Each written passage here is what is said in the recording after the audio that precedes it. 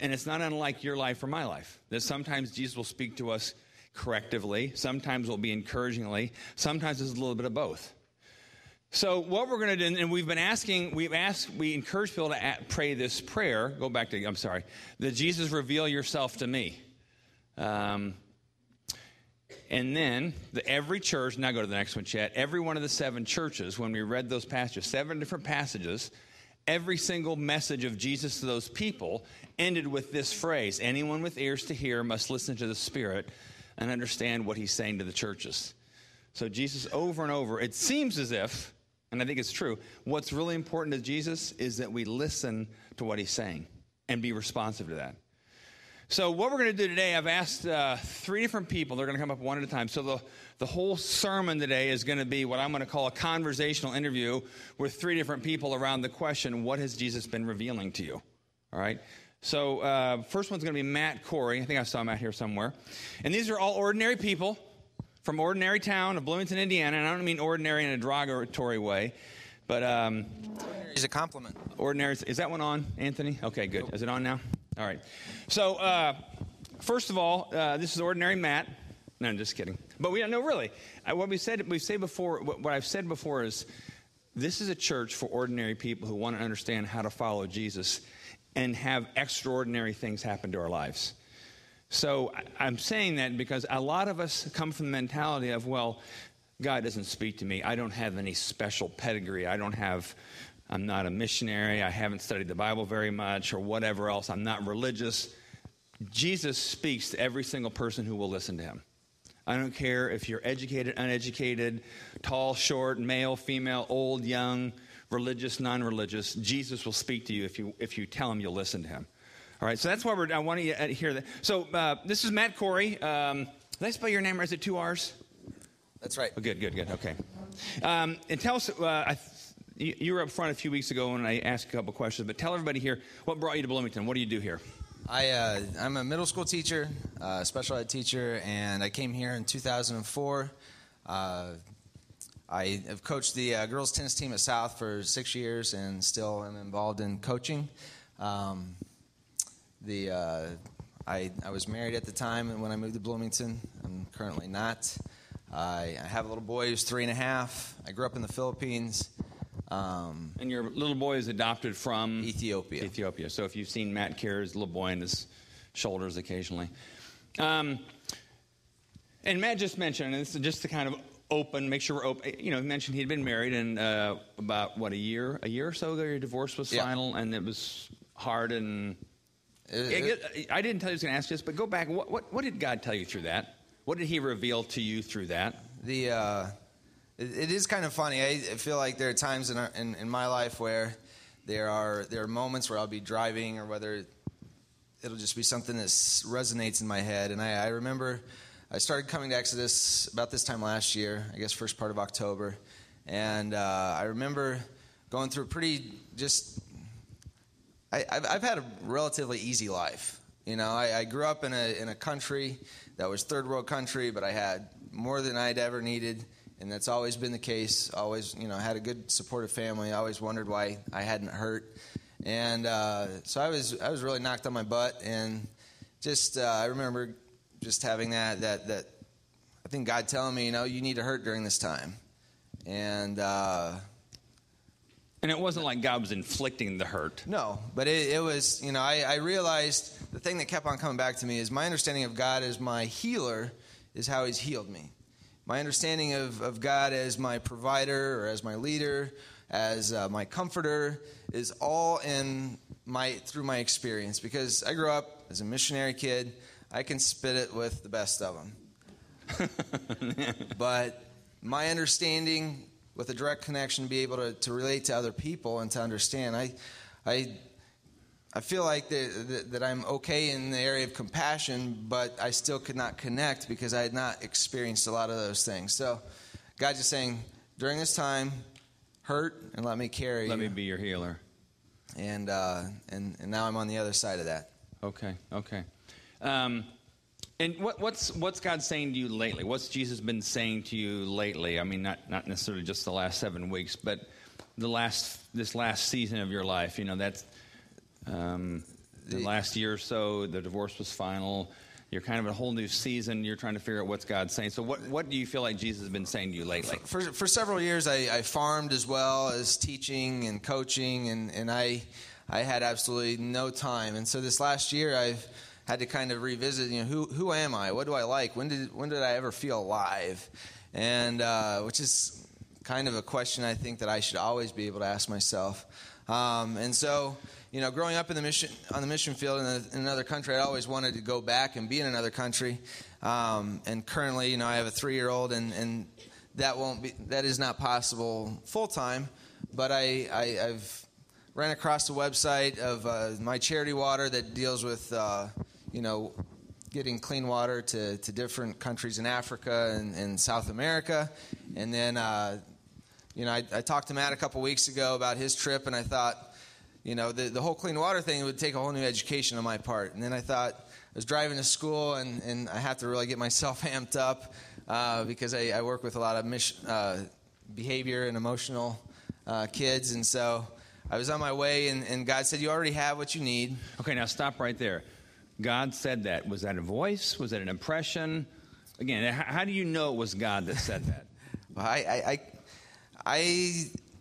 that's a good question. Because I know there's other people asking that question. Well, I hope that doesn't come across either as arrogance. Or, no, it did. I hear God, But I feel like it's... Well, and that's really the challenge of that is often it feels that way, but but it's like, no, that's the nature of a relationship. If you're in a relationship with somebody, family member, husband, wife, it's natural to have conversation. So it's natural to have conversation with God. But a lot of people don't like, well, what did that feel? How did you know it was God? Well, so when we talked, I've been reading a lot of books on child soldiers in Africa, and I'm trying to apply that in my classroom and refugees. And so when I talked to him, he was telling me about the trip, and I thought, I wonder if they have sport. And then it was that question came in my head, and then it was. And you don't know whether it was random or not. I don't know, but all of a sudden I just had this well in my soul that was just. I kind of skipped into school, and I just could not wait to hear from you. And then it kind of went. I ended up meeting with somebody this week who has people in over 70 countries that deal with sport in countries. And so to some degree, if I can paraphrase what you're saying or put words in your mouth without putting words in your mouth, is sometimes it's the voice of God, or you at least should wonder heavily if some thought comes to mind, you read something on the internet and read about, and something in you kind of jumps, kind of like, wow, this excites me.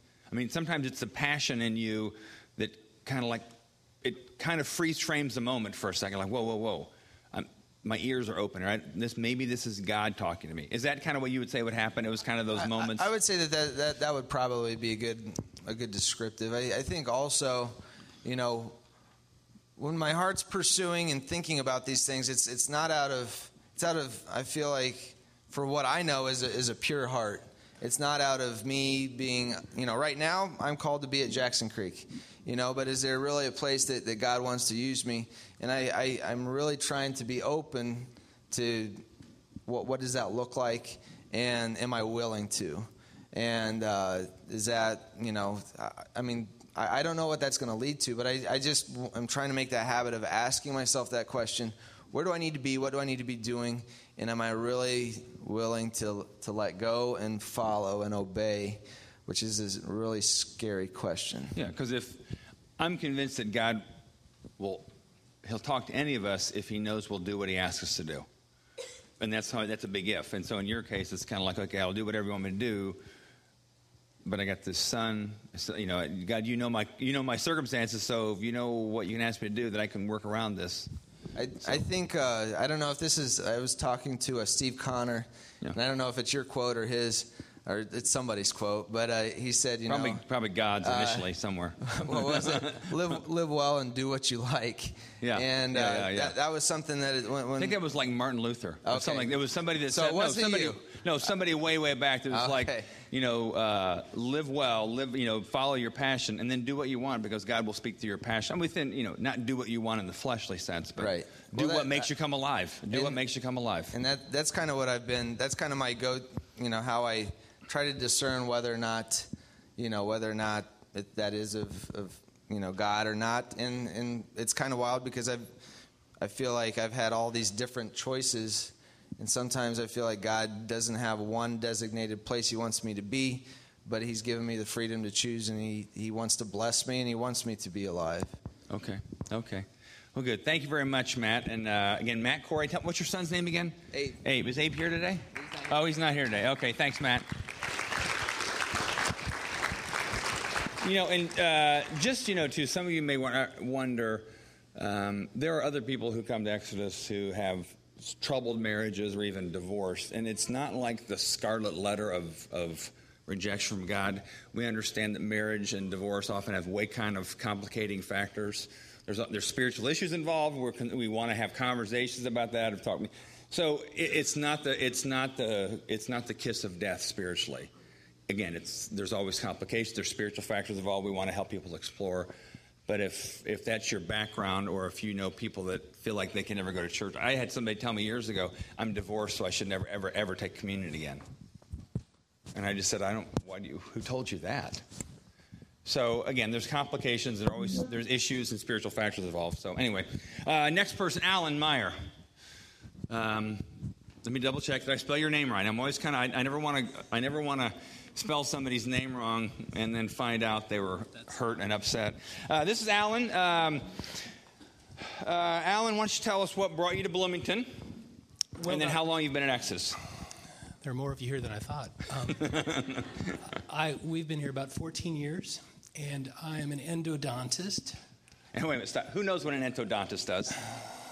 It's because you've been to one lately? All right. No, what do you do? If you have a toothache, I'm your man. Yeah, root canals. So, he's the guy that puts shots in your mouth and yanks things around. I'm sorry. Not me. Yes, so time flies. Yeah, and how long have you been in Exodus? I was trying to remember that last night, and I think it's probably between 4 and 5 years, if that jives with your memory. Okay, and then just real quick, introduce what family of yours is here today. My wife, Angie, is here. Angie, why don't you wave your hand there? Okay. My youngest son, Chris, is a junior at Lighthouse. Okay. I have another son, Tim, who's 19. He's working at a kind of a Bible college in Colorado right now for a year, and my oldest son, Daniel, is a junior at Taylor University. Okay. So, little known thing, if you don't know Alan well, he's a huge Lord of the Rings fan. As a matter of fact, in a couple weeks before The Hobbit comes out, on Saturday, December 8th, he's already got a ticket at the local. One of the local theaters. You can watch all 3 Lord of the Rings for $25 starting at 10 a.m. on Sunday morning. And do they have lunch breaks and dinner breaks? They better. Okay, yeah, okay. So Alan sent me an email with the link. He's already got his ticket. So if you're into a Lord of the Rings 13-hour-a-thon, are they the uncut version or the cut versions? The extended version. They are the extended versions? Yeah. So that's December. Life is good. Okay, life is good. So if you wanna go there, you'll see Alan probably in the front row. Yeah. Anyway. Crying. Crying, yeah. So, what's interesting, though, Alan and I, we talk regularly, and it's interesting how often some of the stories that move you in life, like in this case, it's the Lord of the Rings, mirrors a lot of things that God's doing in your own story. So I'm not saying that God works through movies, but sometimes God, the very thing that draws you, your passion, is probably because you see yourself in that story in your spiritual struggle or your spiritual life. So I won't tell you which character he is, but no. Anyway, what's not an orc? That's the only thing. He's not an orc. Yeah, he's not an orc. So don't get. What's Jesus been revealing to you lately? What's he been saying to you lately? Well, when I sense that he's getting my attention or something, Put your mic up a little it's closer. usually a verse of scripture pops into my mind. And when it normally wouldn't, it just, oh man, where did that come from? And I was even sitting here this morning while you were singing, and I admit I wasn't paying complete attention to the words, but a verse popped in my mind. In 1 John, it says, God is light, and in him there is no darkness at all. And I think what that, in my life, that if I'm looking at God, there's no darkness. It's when I flip around and put him at my back and I'm trying to see what out there that the light's shining on, that I don't see it very well, that's when I kind of get in trouble. And what he did recently, meaning last night, I just found these couple verses in Scripture that don't seem to go together, and yet to me it's like, oh, maybe there's something there I need to pay attention to. Would you like to know what they are? Yeah. Let me stop for a second too, and just give a general background to Alan's story. Just Alan and his family. There's some stuff in their background, not their fault, but very painful. That Alan and his wife, they've had to work through some stuff with God, not their fault, but very painful stuff that that they've been working through, and I believe Alan has what Jesus talks in Matthew, a good and noble heart. He's trying to understand, what does God want me to, how do I bring healing to myself, to my family through all of this? So I wanted to frame that a little bit, because I don't know if your verse has anything to do with that. But no, well, the first verse comes out of Ecclesiastes. And if you've ever wanted to know a Bible character who needed Prozac, do you do that too? Okay, sorry. Anyway, Ecclesiastes 3:11, and you've probably heard this verse. He said, "He has made everything beautiful in its time. He has also set eternity in the hearts of men, yet they cannot fathom what God has done from beginning to end." And at the same time, I've been thinking about a verse that's, if I were stranded on a desert island and I could only take one chapter of the Bible with me, it'd be Romans 8. If you haven't read that or read it lately, read it out loud to yourself sometimes. But the last 4 verses are, "Who shall separate us from the love of Christ? Shall trouble or hardship or persecution or famine or nakedness or danger or sword? As it is written, for your sake we face death all day long. We are considered as sheep to be slaughtered." And he was quoting a psalm there. "No, in all these things we are more than conquerors through him who loved us. For I am convinced that neither death nor life, neither angels nor demons," and never doubt the reality of angels and demons, "neither the present nor the future, nor any powers, neither height nor depth, nor anything else in all creation will be able to separate us from the love of God that is in Christ Jesus our Lord." I'm prone to have kind of a melancholy temperament, and I've spent probably far too much time in my life struggling with the whys, with my own and with the world in general. And so this may be more toward you melancholics than anybody. But I've been overly concerned with the part about the sheep being slaughtered. It just doesn't sound real appealing. I don't get it. And, why did the Lord allow this? Why doesn't he change that? He sees that all things will be beautiful in their time, but I'm running out of time, and I want to see what's going on. And you kind of like God hit the fast forward button. Yeah, let's come get on, it can there. we see the ending here? Anyway, what the Lord has been patiently reminding me of is, the bigger story about that passage in Romans, that nothing can separate me from Christ's love. And he says all through the Scriptures, "I will never leave you or forsake you." He's not talking about circumstances. He's talking about a promise that he made that he will not break.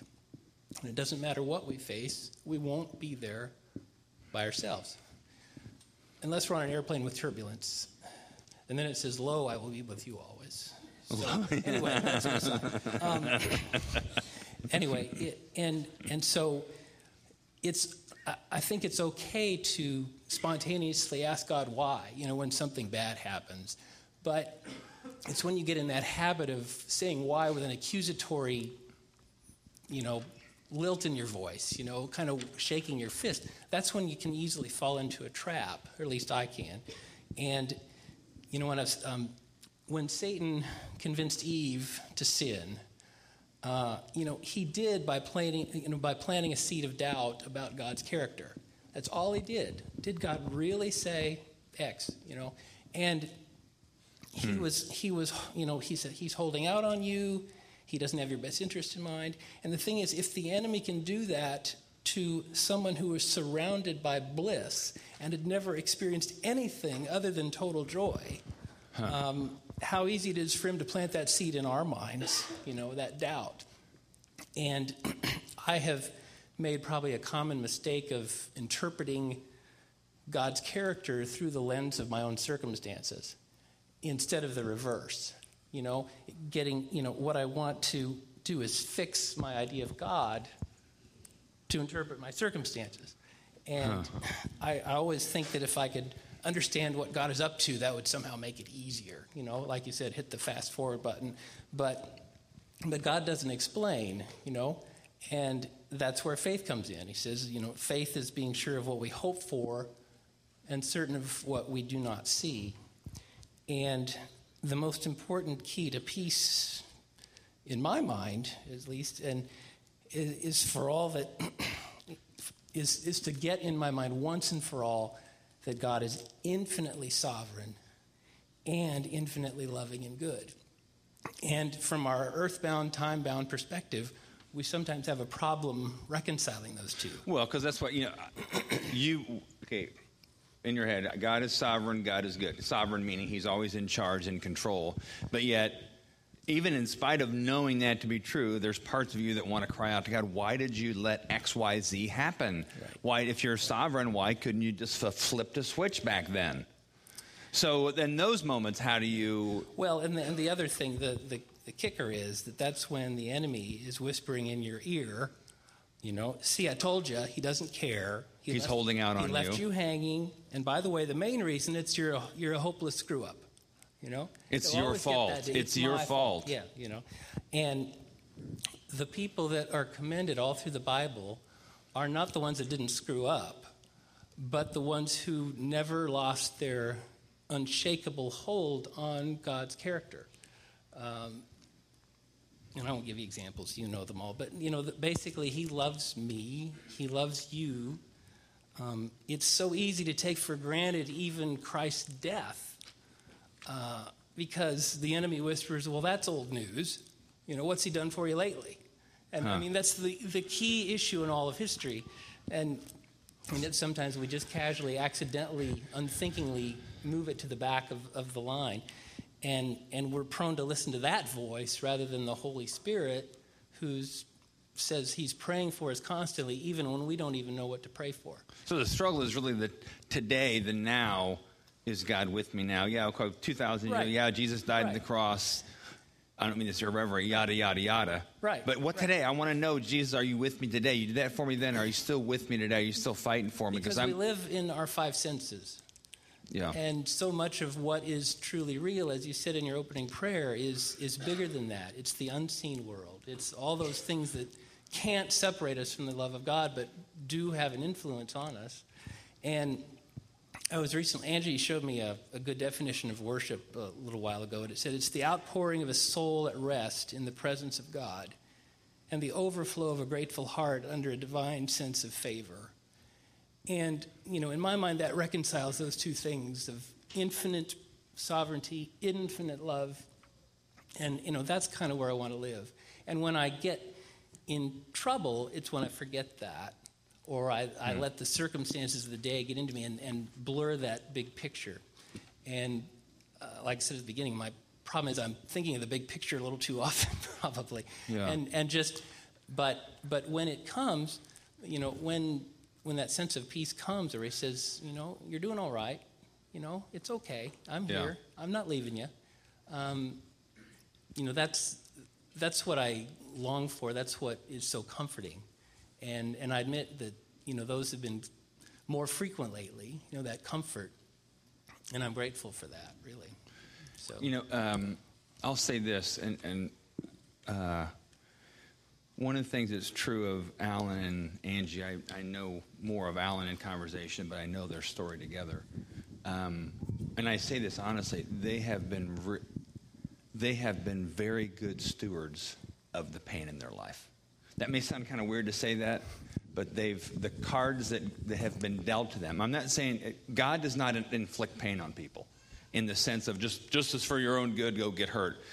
But the way they are handling the pain that they experience by no fault of their own in life.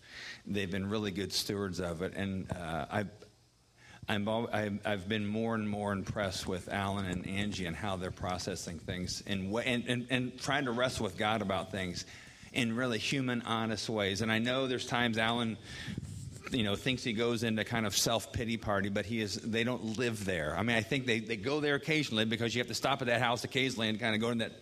But it's not about a pity party. It's about, how do you become more than conquerors? How do I have strength? And there's a strength in Alan and Angie, and I'm not going to necessarily make an invitation for them. But if you're wrestling through how do I deal with all the whats and whys of hardship in my life, they may be great people to talk to. They would be great people to talk to because sometimes you just need somebody who's a few laps ahead of you on whatever route you're on, that can kind of help you point out the sign markers and the signposts of God along the way that maybe you're missing right now. So anyway, most of the time I'm talking, and whoever I'm talking to has their mouth open. So yeah, oh yeah, that's true. Kind of one-sided. Well, thanks, Alan. Thank you very much. So. And then last one this morning is Randy. Is Randy up here? Randy Peach. And if you know Randy, Randy is part-time works with our children's ministry downstairs. So you often see her downstairs. And lately, but not right now, you'll see her with a baby literally in tow. And how old's your daughter now? She'll be 7 months on Tuesday. Okay. Amelia. Yes, Amelia. And her husband's Nathan. Is Nathan not here today? Is he working? He is sleeping. Oh, he's sleeping. It's his birthday today. It's his birthday? Okay. Nathan's a sheriff's deputy, so he worked all last night until like 7 this morning. So he gets a pass for missing church. Anyway, Randy, what brought you guys to Bloomington initially? How long have you been here? Nathan has been here for 8 years. He moved down here 2 years before we got married to work at the county for sheriff deputy. Okay. And I moved down 2 years after that. So I've been here for about 6 years. We've been married for 6 years, so that's how long I've been here. And how long have you been part of Exodus? 6 years. And then how long have you been doing this part-time role with kids ministry? 5 years. 5 years, okay. So anyway, what's Jesus been saying to you lately? What's he showing you? What's he saying to you? What are your conversations with Jesus like? There's a lot. Okay. Like Matt said, I have a 7-month-old, and I work with kids all the time. Yeah, tell us about your full-time job. So I'm a preschool teacher. I have 3 to 5-year-olds 7 days a week. So I do that full-time, and then I do the church part-time. And in your spare time? I'm involved with Young Life on their connection team, and I'm a part of the board at our school, and so I've got... You have a husband, you have a daughter. I've got a daughter now. Okay. So this season of life, the last 7 months, has been very, very hard for me because I'm a go-getter, and I like to have a lot on my plate. And I like to have things chaotic because the more chaotic it is, the less I have to think about things. And I'm a thinker as well, so I can get wrapped up in things very quickly. So the more I have on my plate, the better, is how I've always seen it. And I don't let go of things very easily either. So when I say I'm going to do something, it's that way until basically I fall flat on my face and I can't do it anymore, which...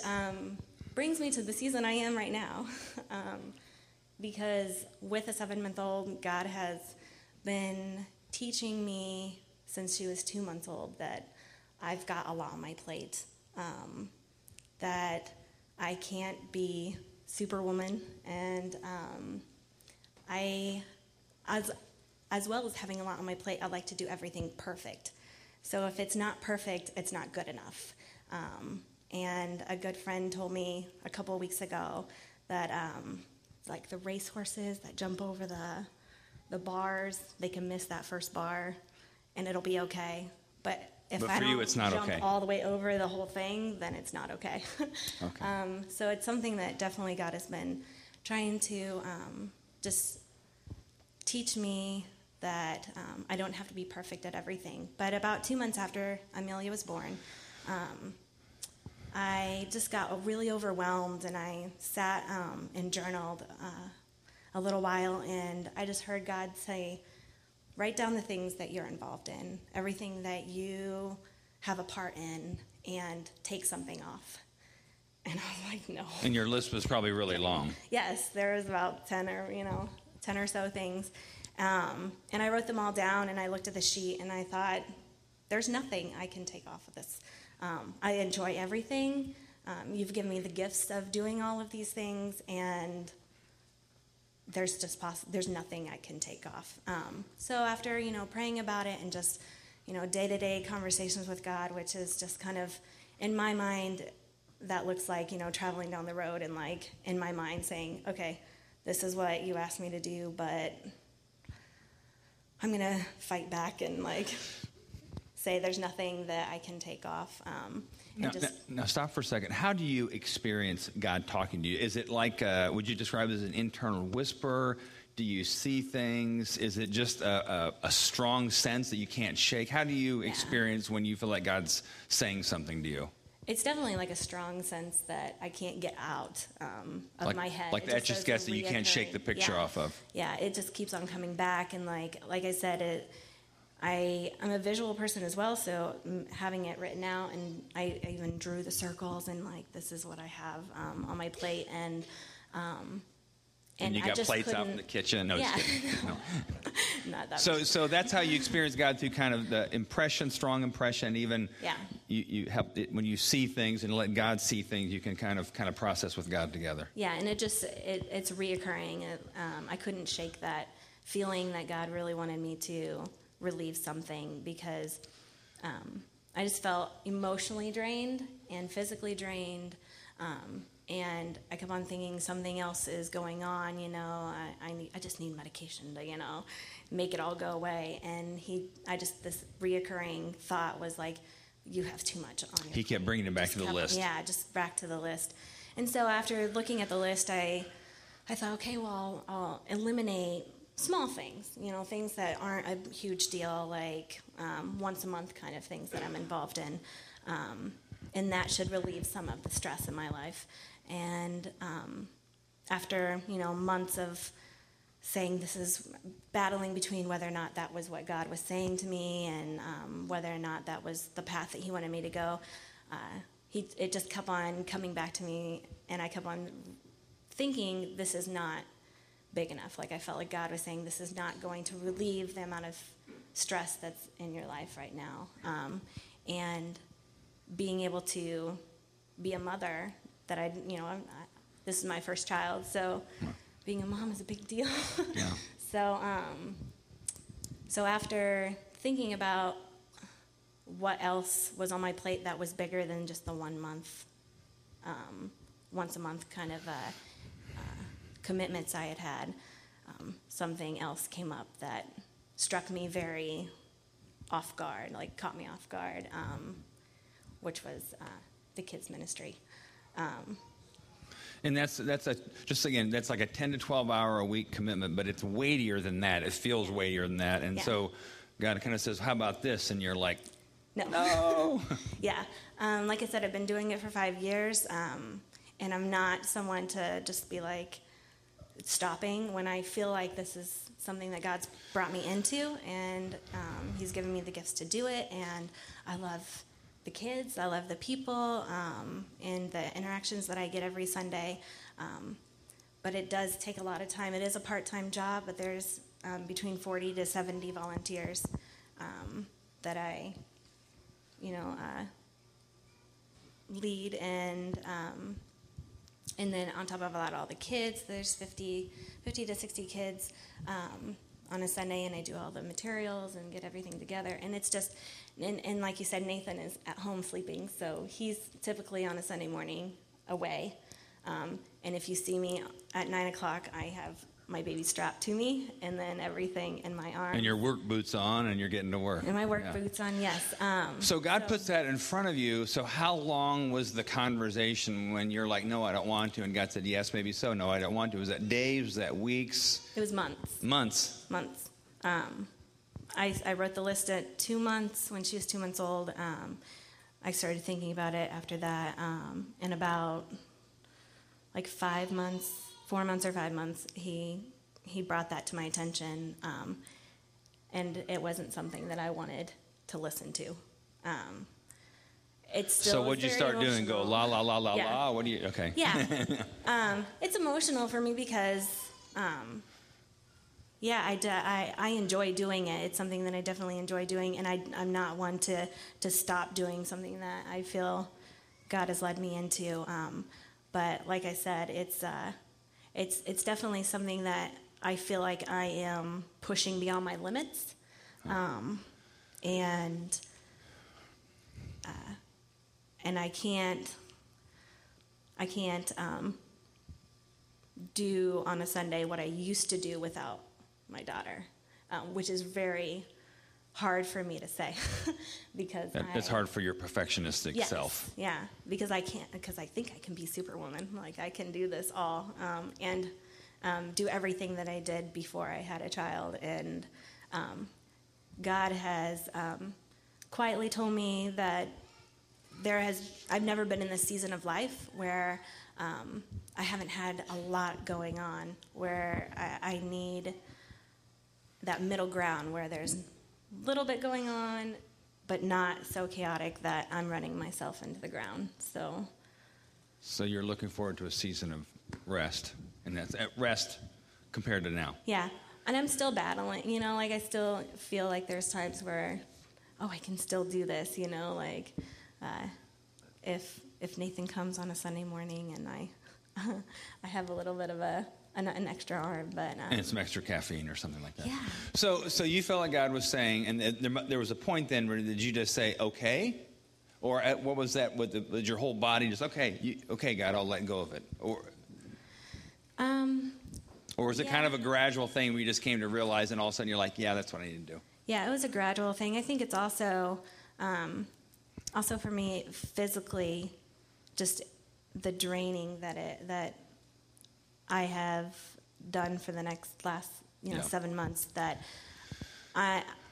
there's been multiple times in my life where I haven't stopped until I physically can't stop or can't do something, and I kind of feel like through the 7 months I've just kept on pushing and pushing and pushing. And so to some degree, God even speaks, which is true for a lot of people, speaks even through your physical feeling. It's like something's wrong here, God. Something's off. Right. And then God's like, well, I'm trying to tell you. Yeah. Okay. So we haven't all worked out the details yet, and this was the primary reason this interview with all these people was not letting this. Randy is going to be stepping away probably like in a month or so. We're going to transition. But when Randy first told me this whole story of how God was telling her this, and I told her this morning again, this is like textbook of how I think we listen to God. I'm not saying Randy's the textbook, but I was very impressed, and I am very impressed with the maturity that Randy showed, where she's having this kind of ongoing wrestling match with God, not about a sin issue. It's not like God was saying, Randy, stop getting drunk every night, which she doesn't do. I'm not saying. But, if that's your issue and God's telling you to stop, you better stop, right? But there's things we have in life that are choices in our realm of freedom, and God gives us freedom. It wasn't like he said to you 5 months ago, stop, Randy, stop. And you're like, no, I'm not going to. It was God's gentle with us. He's like, well, what do you think about this? What do you think about this?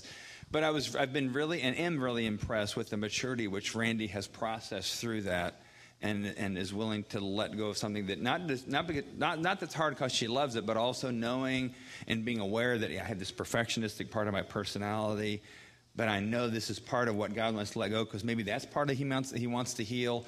So the whole way in which she's told her story, and for that matter with Matt, Corey, and Alan, what it brings to mind is, again, when Jesus was telling the parable of the seed thrown on different kind of soil and what was receptive to the seed to grow, he talked about people with good and noble hearts. Not perfect and not noble in a kind of arrogant way, but all three of these people, and I'll just say this to affirm Randy as well, they are good and noble hearts, not perfect people. I mean, Randy already said, I know some of my weaknesses. But what God is looking for is people who will respond and say, I think God's planting a seed of something in me, and I need to nurture that and listen to what he's saying to me. So that's the whole sense of what we want. That's the kind of people we all want to be. And so the three I've had up here, again, none of them have clean, perfect, like pristine lives, but all of them have good and noble hearts. And that's the kind of people we want to be.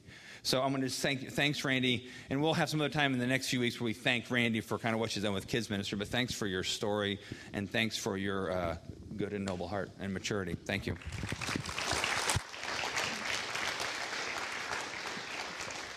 Why don't you, I want everybody to stand up with me. And if you would, as you stand, I'm going to close in prayer. I want you to hold one hand open in front of you. Not up high. I'm doing that high so you can see me, but just even waist height. And I want to just keep it open, and I'm going to pray this way. Jesus, we have our hands open, and we want to be people that when you reveal yourself to us, when you talk to us, we want to be people who have good and noble hearts, which means we want the soil of our hearts that we now, in a sense, are holding in our hand to be rich soil, plowed up, so when you drop a seed, that it's going to sit there and sink in and be nurtured and watered and find the nutrients around it needs so it grows. And God, when you said when it grows in us, it grows to produce an abundance of fruit in our life. An abundance of joy in our lives, an abundance of freedom in our lives, an abundance of goodness and forgiveness and mercy and strength. That's the kind of people we want to be. So for those who are here this morning that are wrestling with seeds, that words you've dropped into their hearts and they don't know what to do with it, God, would you continue to help them to nurture what you've planted in them? And again, we're grateful for the ways in which you've done that in Matt and Alan and Randy's life. And that is the kind of people we want to be, God. We want to be people who do whatever you ask us to do. No conditions, but we know your goal always for us is our freedom. And we ask this all in Christ's name. Amen. Hey, go ahead and have a seat. We finish every week at Exodus with communion. And we do that, again, because, and again, see the picture here a little bit. See the picture a little bit. When Jesus said the supper before he died, the night before he died, and he's offering the bread and the cup as part of this religious festival, this feast they were doing, and we now know this is the Passover meal or the Last Supper. He gave them bread and gave them drink, and there was some symbolism religiously for them. But he said, take and eat, this is my body. Take and drink, this is my blood. In essence, it's when our taking of it is we're taking it and we're allowing it to be planted inside of us. All right? No, there's not like some special word from God in the bread or in the grape juice from Welch's. But it's the picture of your body receiving the life of Jesus into you, which may mean Jesus is saying, you're open to Jesus saying things to you, and you're open to responding to him. Just like when Randy said, Jesus was saying something, I was kind of pushing it back. I don't want to give that up. But yet there was still in her a receptiveness to, I don't want to, but I will. I don't want to, but I will. So the standard for anybody coming to communion today is it's not perfection. It's openness, that if you're saying, as I open my mouth to eat and to drink this, Jesus, I'm open to whatever you want to plant inside of me. I want to hear you, and I will do what you want me to do, because I know, Jesus, your goal for me is freedom. All right? So here's how we do it. Stephen and the others will come up and lead us in a few more songs. As we start singing, you're invited to come up. There'll be people at that side, this middle, and right over there. We don't dismiss our rows. You just come up. So if you're new, I know there's some visitors here because of the holiday weekend. You just come on up. Anybody's welcome who will say to Jesus, I will do what you ask me. And perfection is not the standard. Responsiveness is. Willingness is. You'll offer the bread. Tear off the bread. They'll offer you the cup. And how we do it here, just dip it in the cup. Dip your bread in the cup. And then most people eat it here. Some people take it back to their seat. Whichever is fine. Whatever you want to do there. This is all why we're saying. At the same time, over in the side room, underneath the backboard, the B sign over there, there'll be people over there this morning praying for any of you. And maybe some of you specifically would just like somebody to pray that I just want to hear God. Maybe that's all you need to say. Somebody will ask you, what do you want prayer for? What do you want Jesus to do for you? So you're welcome to go over there. Just have someone pray for you in that way, and encourage you to do so. And maybe other issues that you want prayer for as well, and that's what that's for. And that's all at the same time. So it's in a sense, in that way, it's kind of like this holy three-ring circus with other things going on. But respond to God however he asks you to. All right?